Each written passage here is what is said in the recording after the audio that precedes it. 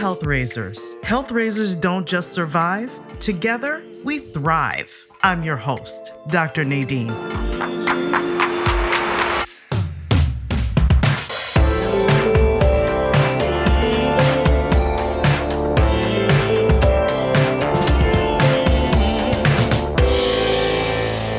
Hello, Tim Buell. Hi. Hello.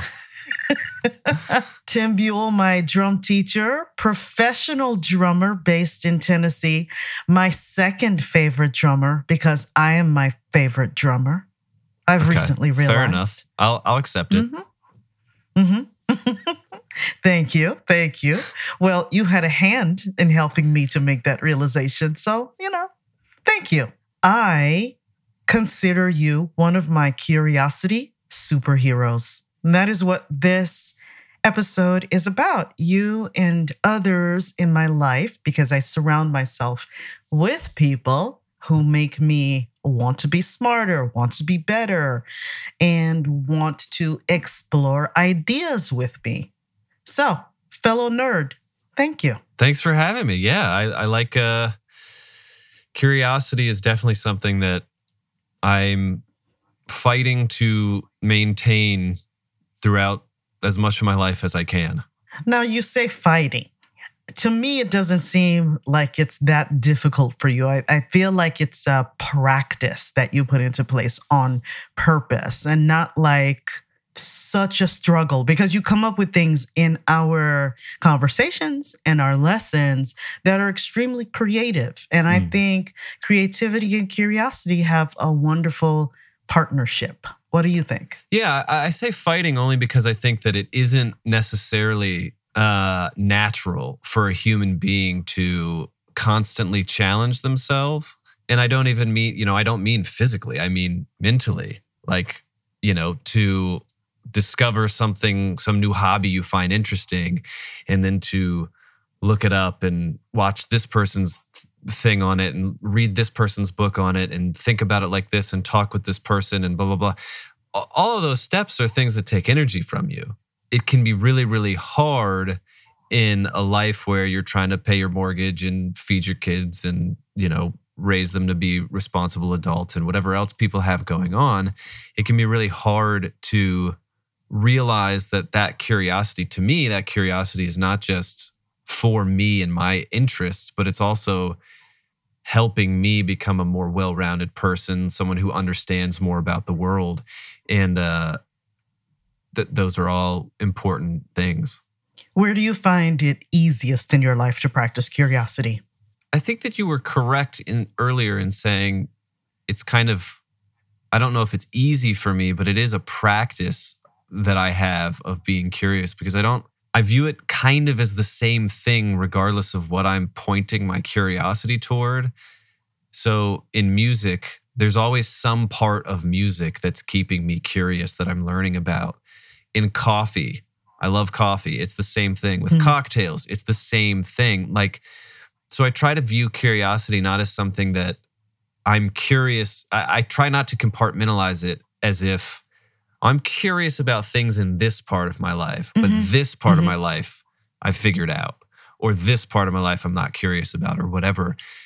Because I think that everything in my life can benefit from being curious. I think where people can go wrong sometimes is they think curiosity is about getting better at a thing, but it doesn't necessarily have to. I think we live in a world where if you're putting time into something, it should be yielding X result.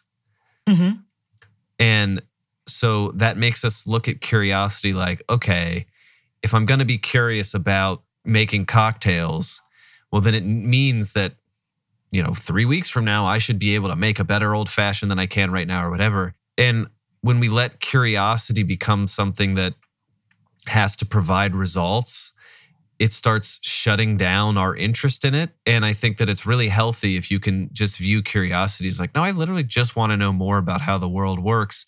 And that doesn't necessarily mean that I need to find out how to make the most obscure, weird version of a old fashioned that exists and then have to do it. No, you can just know that that's a thing out there and go on with your day and not, have to show up in some kind of tangible way. And I think that's what's really important about like our conversation right now in the world about politics, about religion, about all these things that are such hot button issues. It's like, in order to have real curiosity, you have to be willing to sit down and just hear out the person that disagrees with you, regardless of where that conversation goes. I think there's something helpful about just even if you hear what they say and you think, that's crazy, I don't agree with that at all. You have to remain open to at least hearing what they have to say and taking it in, because that is what's going to help you have compassion for that person, which is going to be the only thing actually that will maybe have them change their opinion that you think is crazy to come over to yours. Is like fostering empathy and compassion and finding what we have in common. And I think a lot of people with curiosity, they're curious to try and get to a point, when in reality, I think there's a lot of benefit of just like being curious and not having it have to go to A to B. Okay. But there's also a tendency as human beings and actually biologically proven phenomenon as human beings to survive, which is trying to be as comfortable and avoiding danger as much as possible, and being a part of something, belonging to, identifying with. Curiosity and being open to someone who doesn't think like you is work, because you are working against some primal tendencies to be safe. So I know there are instances where that is a more difficult practice for you, just like it is for me, where I feel like this opinion seems so self-explanatory that I don't even understand how someone else can have a different opinion on this belief. So I find sometimes it is very difficult to practice curiosity, especially if I feel threatened or defensive. Yeah. Do you have moments like that? Yeah. Oh, yeah. Yes, a lot. And I think you're highlighting exactly why people don't do it or don't do it more. I like to find something in a conversation that I can clearly tell, like, maybe I think I disagree with this person on this thing. And I like to talk about it enough to where we can both hear each other out and whatever. And not everybody enjoys that kind of interaction. And for me, I'm willing to pay the price of walking away from a certain amount of conversations knowing like that person probably didn't love talking to me. Because I misread the thing and thought that they would be into like a playful argument about like me playing devil's advocate, and they were not into it. And I try to get better at reading those situations so that I'm not bumming out someone that was just like, man, I was just trying to like be at this party and like talk to a couple of people I haven't seen in a while. Like I'm trying to avoid finding that person and then making them feel like they've been backed into a corner in an argument or something. But I think that there are plenty of times in my life where that kind of finding these conversations, and it doesn't have to be about like life altering thing. Like it can be about like, is Michael Jordan better than LeBron James? Like I've gotten into I'm having to like practice deep breathing and things like that to get through an uncomfortable conversation. And my wife is like just wanting to die. She hates it because she thinks this person and I are arguing, and both of us are viewing it as like an intellectual challenge of like, no, I really do want to know all the reasons why you think Michael Jordan is better than LeBron James. And I want you to know why I don't think that that's true. You know what I mean?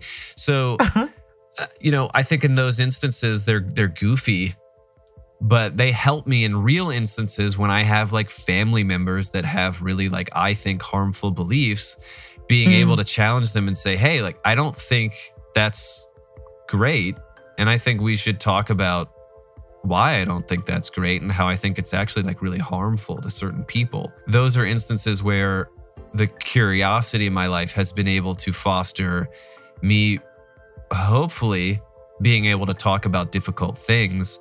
And even if people don't walk away being like on my side about it at the end of it, at least we were able to like talk about it.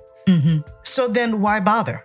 why bother practicing being a curious person or wanting to know someone else's stance or trying to understand what it's like to live in someone else's skin or someone else's belief system? What's in it for you? I mean, it helps me be a much better person, which I think, and I actually do mean this. I don't mean this as a joke. I think the first time I actually learned what empathy was like when I was in college. Because I had a friend who every social interaction we would have, we would walk away from it and I'd be like, man, that person at the cafeteria was such an asshole. And he'd be like, well, but think about it from their side, like, blah, blah, blah, blah. And I'd be like, what? Why are you thinking about it from their side? And then when I met my wife, she was even more so someone who, could always display empathy and helped me be able to think through things like that. And what I started seeing is like, not only was it making me a better person because I was able to realize like, oh, I'm actually not the main character in everyone else's life. I am a B role plot line, or maybe even a like Z plot line in their daily life. And like, wow, that's really interesting. I didn't think of it like that before. So it helps me on a real person level, I think, be a better person. But it also, I think, all these like ways to stay curious and view things from other people's point of view and things like that also just make you, whatever you're doing, it makes you better at doing it. So if we take like music, for instance, which is what I do for a living, I mean, I have so many opinions about music. So many, which you are no stranger. I know, Tim. Yeah. Yes. You're no stranger to the fact that I have a lot of opinions about music, like what makes good music, what makes bad music, all of this stuff. But I hold them as not the right way. I hold them as the combination of what I've reached as what I think is good or bad or whatever, based on my life experience. And I'm curious to learn as much as I can about how other people view music, because it helps me understand that my way isn't the way, which helps me be better at my thing, though. So even if I don't want to be a good person, even if I don't want to be the best musician I want to, I just want to be the most hireable musician, it still turns out that finding out that there's more than my way to view things is a way to success. So let's talk about two specific examples where you and I do not agree, although I am trying. Oh, interesting. My best. Okay. First, jazz. Okay, sure. All right. So, this is our joke. People are not going to know this necessarily, but you're very passionate about jazz and what a magnificent genre of music it is. And listen, I agree with you. I can respect that jazz's roots are deeply embedded in a lot of music, and it's a thing. It's a respected thing. However, my narrative, the way I grew up thinking about jazz, the way jazz is presented, it is very intellectual. When I listen to jazz, I can appreciate it, but it's not like I'm relaxing into it or it makes me feel necessarily good. Like I like music to make me feel, okay? Uh-huh. And jazz puts me in a very thinking space. With the exception, there's a couple of exceptions, Snarky Puppy being one of them. I actually feel like I can relax when I'm listening to that. But when we're talking about old school jazz, it feels like I'm taking a test. Uh-huh. And that does not feel like where I want to be with music. Why don't you explain to me why I should be or how I could benefit more by being more curious about jazz? Well, I mean, specifically with jazz, I think that as a drummer, like the genre of jazz, like big band era jazz, is quite literally why we have a drum set. So if you play drums, if you want to figure out where the drum set came from, it's a very young instrument and it came from jazz. So I think that specifically with drums, which would be different if like saxophone did not come from jazz, but it was used in jazz. We've had drumming since like the earliest period of time we know of. But, as far as the drum set that we're all playing, all those drums, the bass drum and the snare drum and the cymbals and stuff, all of those were separate things until jazz. And then it came together as one thing that someone played. That makes it a little more important for drummers to know at least a basic understanding of like how a drum set functioned in jazz, because it shows you how the drum set has aged over time. But then I also think that jazz as a genre in and of itself, you as a curious person, kind of the point of jazz is more reactive in the moment, exploring where can we take this thing more than any other genre maybe we've ever seen. The whole point of like Miles Davis in the 60s, he's got his second great quintet, Tony Williams and these people, and it's amazing and people are loving it. And every night before they go out on stage, they're trying to do something they didn't do the night before, which is very different than, you think about Halsey or Ariana Grande touring right now. They're trying to do exactly what they did last night tonight, because people are paying a ton of money to be here and they're here to experience this huge show with the pyrotechnics and the set and the they've heard the song 7 billion times on their Spotify and now they're here live and we want to give them that experience, but louder and bigger with lights and all the thing. Jazz is a genre that was founded on like the principle of let's make something new every single night. There are people like Miles Davis where literally at some point they started playing, like they would be on stage performing and they would start saying, okay, I've played with these band members long enough to know that when so-and-so plays this certain thing, they expect me to play this thing, and I'm going to try to do the opposite of that, which to me like embodies curiosity better than almost anything I can think of, where like literally you're going into it saying, I want to do the opposite of what I would usually do so that we can do something we've never done before. I also think that it challenges like what is music? How would you define music? On a very primal level, something that makes me feel human, and also makes me feel connected to other people. We don't necessarily need words for music. It's a way to communicate emotions, and it's a way to make something that's difficult, loneliness or loss or grief, more palatable through sound and vibration. It's sometimes an escape for me. So that's what music does. Yeah. That's what music does. But what is music? Sound. Yep. Made by instruments or voice. I would say sound. So anything can be music. When you hear a bird tweeting outside your window, that bird is not thinking about music theory when it's singing its little melody. But some people would consider that music. It is something that you can assign pitches to, and you could write chords around, and you could add a little drum beat to it. And that little bird outside of your window just made music. To me, I think that jazz is also a world where you can find a lot of musicians who are pushing, and I bet you could find this in pop music too. There's like someone like Billie Eilish, like so much of their production is her with a bunch of layers of her voice, sometimes whispering, sometimes singing, sometimes whisper singing. I don't know. There's a lot of ways you could describe it that aren't traditional, like when we think of pop music, this is what we think of. And then the production behind it is sometimes random like sound effects that they, like there's one thing I watched of Phineas where he talks about this little like noise that they were in some UK, London or something, and like the crosswalk thing made this little beeping sound that they thought was interesting, so they recorded it, and that became something in a song.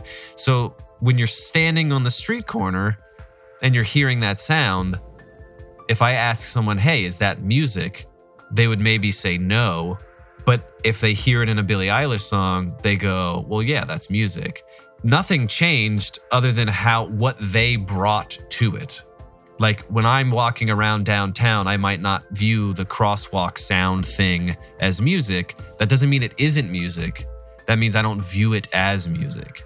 Certainly, you can be as broad or as strict as you want, but my definition of music is really, really broad because I think that, like, really at the end of the day, all music is sound. So why isn't Stuart Copeland your favorite drummer? Because he doesn't, and Stuart, if you're listening, I think you're a great drummer. And I think that, like, this also is a good example of, like, why people avoid curiosity, because I think a lot of times people think to disagree means we're fighting, or to disagree means I have to prove my point. And I don't give a shit if you like Stuart Copeland. That's amazing if you do. I'm so glad you found a drummer that you like and that makes you feel like you can escape or inspires you to whatever. That's great. Truly, like, awesome. I don't want to take that away from anyone. But whatever I listened to growing up, the drummers I listened to, the music I listened to, the sounds I was exposed to, the way my brain works and how I process sound and timbre and all these things, whatever all of that adds up to, it adds up to me hearing Stuart Copeland and going, I don't prefer this over a lot of other stuff. And there are just as many people that when they do hear Stuart Copeland, they go, I love this. This is my favorite thing ever. And it's because whatever they consumed to add up to the sum total of who they are now, they prioritize different things than I do. Okay, so then curiosity works both ways, right? Like, why are you enjoying, let's stay in music. So why are you enjoying specific genres, specific drummers? Why do you favor some drummers over others? But you've also, to me, said in lessons that it's also just as important to be able to listen to something and identify why you don't like it. What do you get out of analyzing a situation, a book, a piece of music, a genre of music, and being able to say, I don't like this because? Yeah, I think that gets back to curiosity. If that's what's leading you, then when you hear something that you don't necessarily prefer, you're able to not only listen to it and maybe listen to it through so Stuart Copeland, I don't love his drumming, but people do. So for me, I'm always trying to think of, okay, well, why do people like his drumming? And it's because it's got a certain energy. It's got a certain, like, frantic quality to it that, to me, I don't prefer. But there are some people that when they're faced with, do I want something that sounds pristine and polished, or do I want something that sounds rough around the edges and frantic? One is not better than the other. And in some situations, the pristine, like, and this is the thing that I get really bummed out about in all the discussions online. Michael Jordan versus LeBron, or Stuart Copeland versus Vinny Colaiuta, like, whatever you want to do, there's people that are going, this is right and this is wrong. And it's like, well, no. There's no one that actually knows things about basketball that would say, you know, like, you can look at an NBA team and go, oh, Michael Jordan was perfect for the Bulls. And that means that Michael Jordan might not be perfect for a different team that had a different chemistry. Just as Stuart Copeland. Yeah, because The Police is my favorite. That's my favorite band. And it wouldn't be The Police without Stuart Copeland. It wouldn't be The Police without Stuart Copeland. And then you can make the argument that while that is still true, there are certain bands that if you drop Stuart Copeland into, you'd be going, this is too much, man. You're doing too much. Absolutely. And that's Mumford and Sons. Yeah, exactly. Well, I don't know. I think he actually would kind of thrive in Mumford and Sons. But you look at, like, the Beatles, and it's like people love to hate on Ringo because he wasn't the most technical drummer, but it's like he did exactly what that band needed. And when you have someone like John Lennon and Paul McCartney there, what you don't necessarily, and George Harrison, all doing different things and all, you know, going on to be prolific songwriters and musicians in their own right. So did Ringo. But swapping out John Bonham into the Beatles, yes, John Bonham was a more technical drummer, but it doesn't necessarily mean the Beatles would be better for it. When I listen to music, if I'm putting curiosity first, it means that I can listen to a song that I don't love and ask myself, oh, okay, why do I think people like this? Because that's going to help me be able to relate to people better than me just simply hearing a song I don't like and going, I don't like this. There's like there's not a less fruitful attitude in life than your first thought being, I don't like this. Like nothing ever really good followed. I don't like this. But that's fear and discomfort. It's fear and discomfort, but I think it's also just like not asking what that next question is, which is like, I don't like this, but if I had to say, what do I like about it? Yeah, but it's because you feel safe and comfortable in your opinion. I believe X, and that's it. So you're asking me to question why I believe X. That is going to take me out of my comfort zone because I can't necessarily explain it. And I don't want to explain it. Well, yeah, and I think that what it does too, like you think about some of the political things that are going on in the world and some of the like political conversations you've probably had with your family members. Like what happens there is what you have to realize to have a real dialogue about something is not only do you have to have your opinions and your beliefs and be able to back them up, but you also, to have a mature conversation, have to be able to realize that like the other side that you disagree with also might have points that you don't think are totally stupid. Like, okay, so you don't love country music. Like, I'm not going to say half. A lot of country music, when you really strip away everything else, the groove that's happening there are like almost just like straight up hip hop grooves. Now you got to strip away the banjo and you got to strip away the like truck puns of it all. But like once you get below all that, really what you're left with is like a pretty just like slamming 808 kick drum hip hop sounding like track that they put all this stuff over top of. And in order to get there, you have to be okay with the fact of like, oh, okay, so I don't love this version of pop country music, but in it, there are some things that I still do relate to.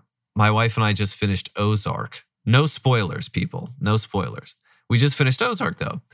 And so did I. With any ending of a TV show, I think no matter what happens, that last episode is never going to... I think we all get maybe one series in our whole life that is going to wrap up exactly like we want it. In every other series that wraps up, you just have to be okay with it not being exactly what you would have done. And I think for a lot of people, in order for us to think the whole show was great, it has to end exactly like I thought. Like we saw this with Game of Thrones, right? When the last season of Game of Thrones was coming out, it took this whole show that everyone for the lifetime of the show had been like, it's the greatest thing ever created. It looks amazing. The actor, the performances are incredible. The writing is great, blah, blah, blah, blah, blah. And then like the last couple of episodes come out and people are like, this is the worst show ever created. I can't believe they did this. They betrayed all the characters. This is terrible. And it because it wasn't, there's also consistency. You know, if you're presenting a thing as we're telling a story and this is the way we're telling a story and we believe in the promise is character development. We're not rushing. And then all of a sudden it changes. But I think that conversation, what people weren't saying is, hey, these last 3 episodes, I feel like they rushed the blah, blah, blah.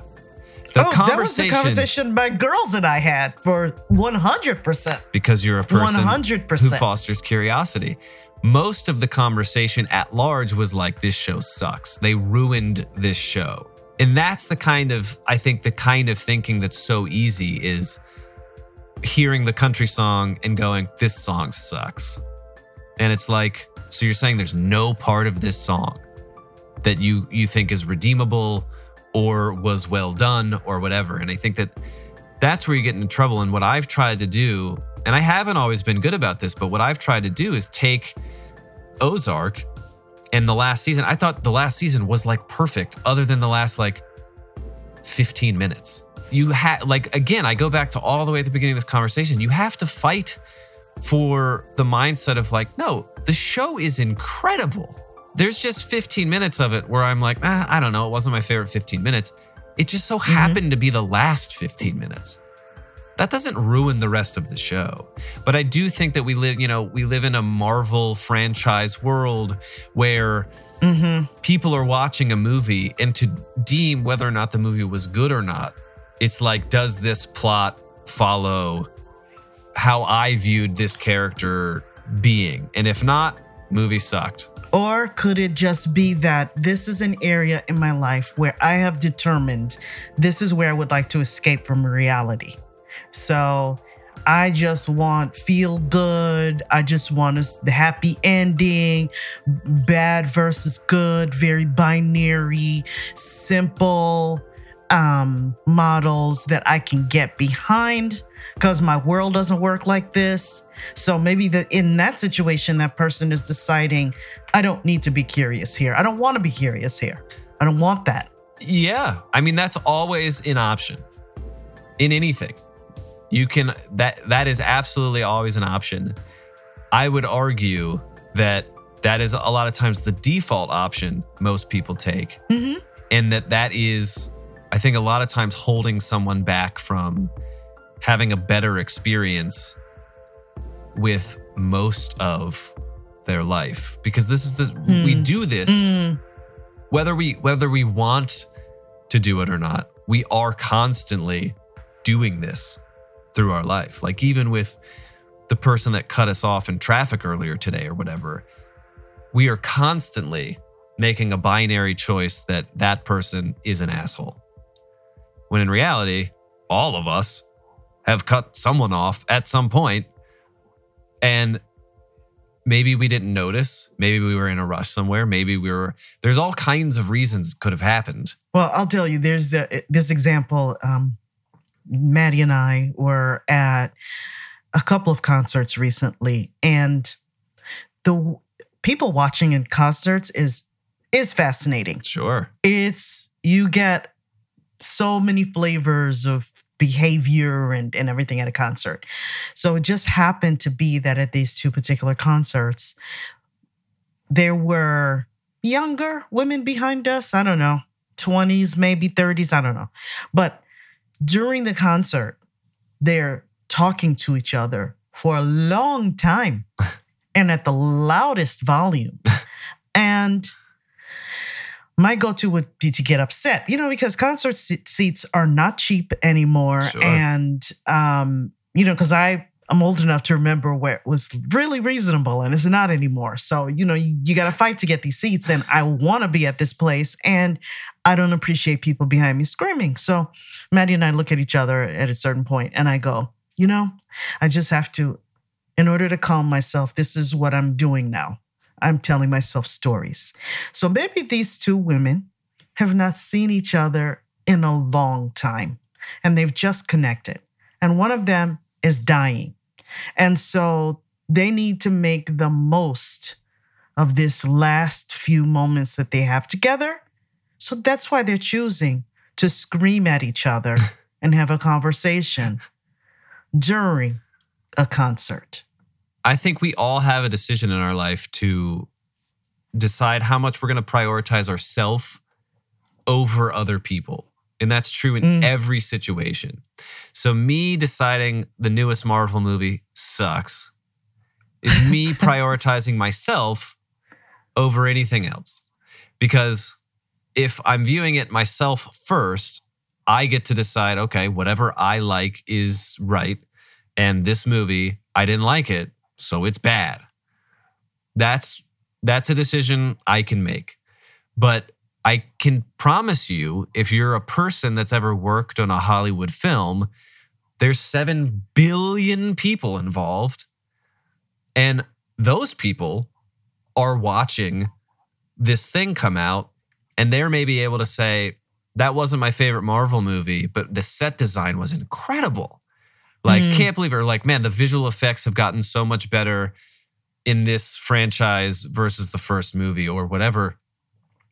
And that's because they're viewing it as a person who is seeing themselves in it and going, well, sure, I didn't like the XYZ star that they cast in that role, but here's something that I did like about it. And again, that's like an example of how this is why I think anyone that can comment on the internet should have had to put something creatively onto the internet. Mhm. Because once you do, you'll realize how hard it is to make anything that seems quality. Mhm. True. And it will totally revolutionize what kind of vitriolic things you put in comment sections, because you'll realize like, wow, I tried really hard and my thing looked terrible. So Mm. I should probably leave some room for this person that also put something out that I thought was terrible. You know what I mean? And I just think that we're faced with the decision to prioritize us and what we think over someone else. And I think that, yes, the reason we don't get more people that are curious, the reason we don't get more people that are,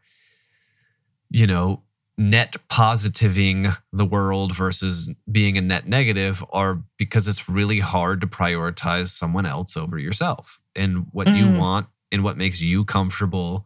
Mhm. But the more we do it, the better off we'll all be, because we'll realize that that person, that family member that we totally disagree with over their insane political or anti-science opinions or whatever, the more we can see the world from their side of things, the more we can start saying like, you know what, as much as I really don't want to admit it, there's part of me that sometimes in certain ways totally does what they're doing right now. Like that person that cuts you off in traffic, if you are truly walking around thinking like, there's no part of me that is the kind of person that cuts people off in traffic, you're insane. There absolutely is. There absolutely is.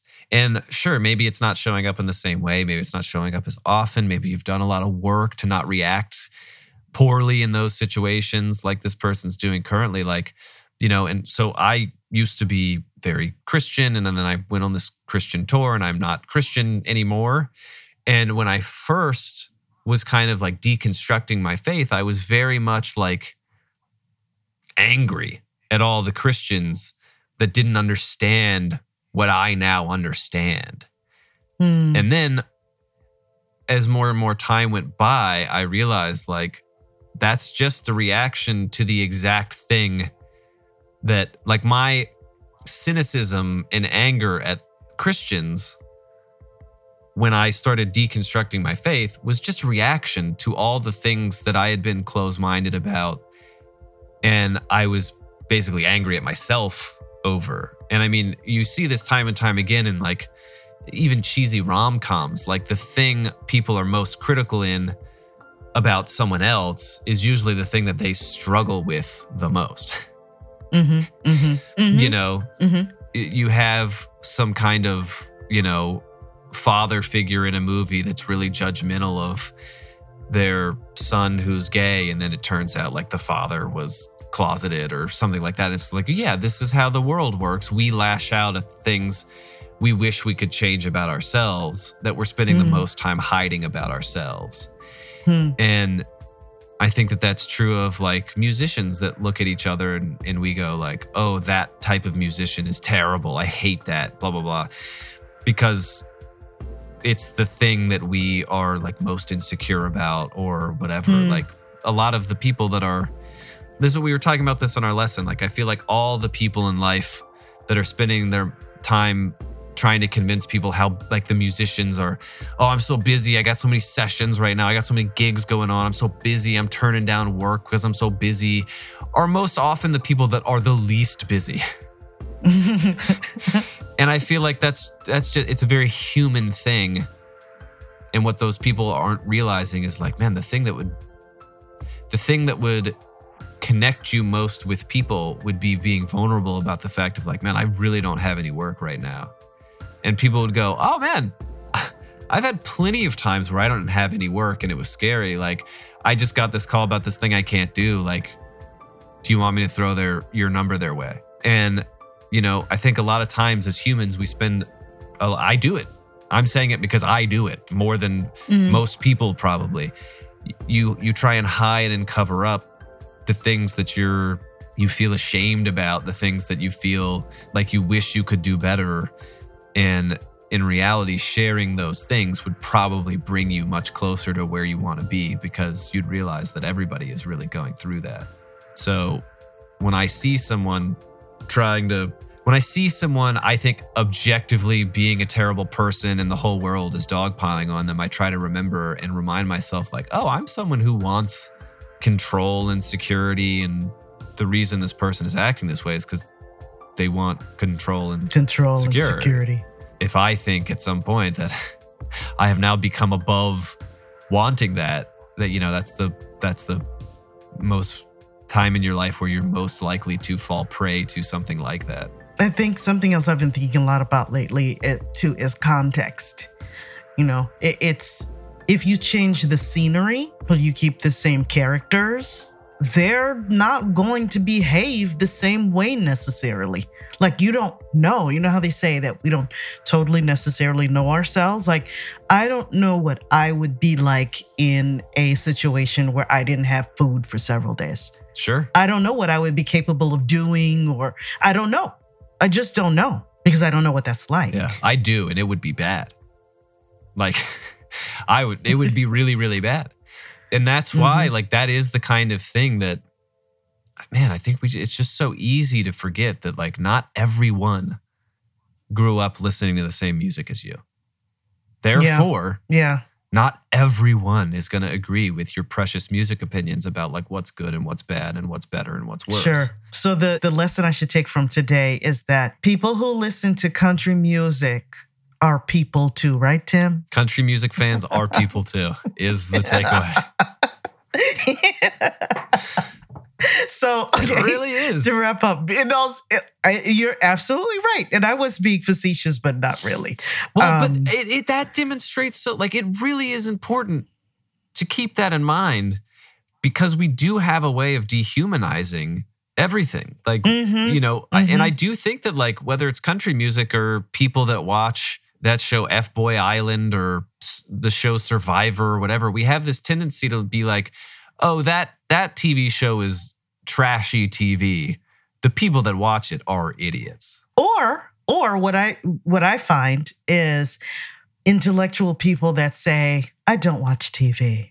We don't own a TV. And it's like, so just because I own a TV and I like watching TV, does that mean that I'm not a smart person, that I don't know how to read? I don't think you can categorically say that. And that highlights the exact thing that I think has temporarily, hopefully not forever, ruined jazz for you, is jazz has become this elitist, like, the formal education world took hold of jazz and started saying, like, let's be elite about who can play jazz and what jazz is and what it means and blah, blah, blah, blah, blah. And what that does is creates this atmosphere of, I'm a real musician. I like jazz. Do you like jazz? Oh, you don't like jazz? Oh, you're not a real musician. You don't like jazz. Right. I mean, everybody likes jazz if they're a real musician. When in reality, it's like, no, man. And when you do that, it puts all this weight and frustration around the topic, and it makes it so that you don't want to use your curiosity on it, because you go, like, what's the point? There's all this baggage with it. There's all this pressure with it. There's all these, like, things that, and I think that it's the same with like you can do, like, with cocktails. I love really fancy cocktails that have very obscure ingredients in this whole thing. But to assume that that's the only way that you can enjoy an adult beverage is, I think, actually wrong. But there are people that get so into, like, the craft cocktail world that they go to some bar and all they can order is, like, a vodka and soda, and they go, like, ugh. And it's like, man, that'll still get you drunk, and you can still have fun drinking. You know what I mean? And not that I'm ever drinking to get drunk, but it's like, I love craft beer, but when I'm painting a house, I don't need, like, a 9% craft IPA. Like, just give me some PBR, man. Like, we're painting a house. It's going to be fine. Drink some PBRs and, like, put on in that instance, put on some country radio. Like, that's what you're supposed to do. It's context. And it's realizing that your context isn't everybody's context. And I think that could take us a lot further in the world and actually end up, I think whether you want to do it for you just being a better person or you want to do it to get to your goal you're trying to, like a lot of times compassion and empathy and curiosity are a much better way to do it. This is a great place to wrap up with my last question, which what is your personal definition of what it means to be healthy? Does it include curiosity? These days, I think part of, if I'm going to define health in any way, it has to do with some kind of like being in a healthy community of people that make you feel safe and seen, and you being a contributing member of that community, making other people feel safe and seen. And within that comes being curious about how are people doing, checking in on people, how knowing that you and so disagree on this little thing and you've talked about it and worked it out. Like, I think that health can really only be done in community. And in community, it necessitates some level of curiosity and some level of deprioritizing yourself and prioritizing how other people see things. That kind of thinking, it's a different kind of curiosity than like getting better at music or exploring the world of cocktails or whatever. But it all contributes to the same thing, which is like, again, I am not the main character in 99.999999999 repeating percent of the population. I am not the main character. That means that I need to get very curious about all these other main characters that I encounter to be able to plug into it and be someone who people can be like feel safe and feel seen around. And that is why you are one of my curiosity superheroes. I appreciate it. Well, you're one of mine. And we've had more than one very great conversation about this stuff. So I appreciate this one we just had. As do I.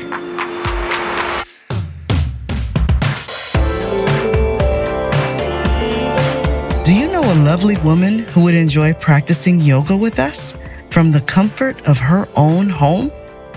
We foster a peaceful, happy, and safe space in our online yoga classes. Community and relationships matter, so there are no more than 10 women per class. And because we want it to be a good fit, the first month is free for new students. So what are you waiting for? Join today. Book at npkhealthintegration.com. Hope to see you soon.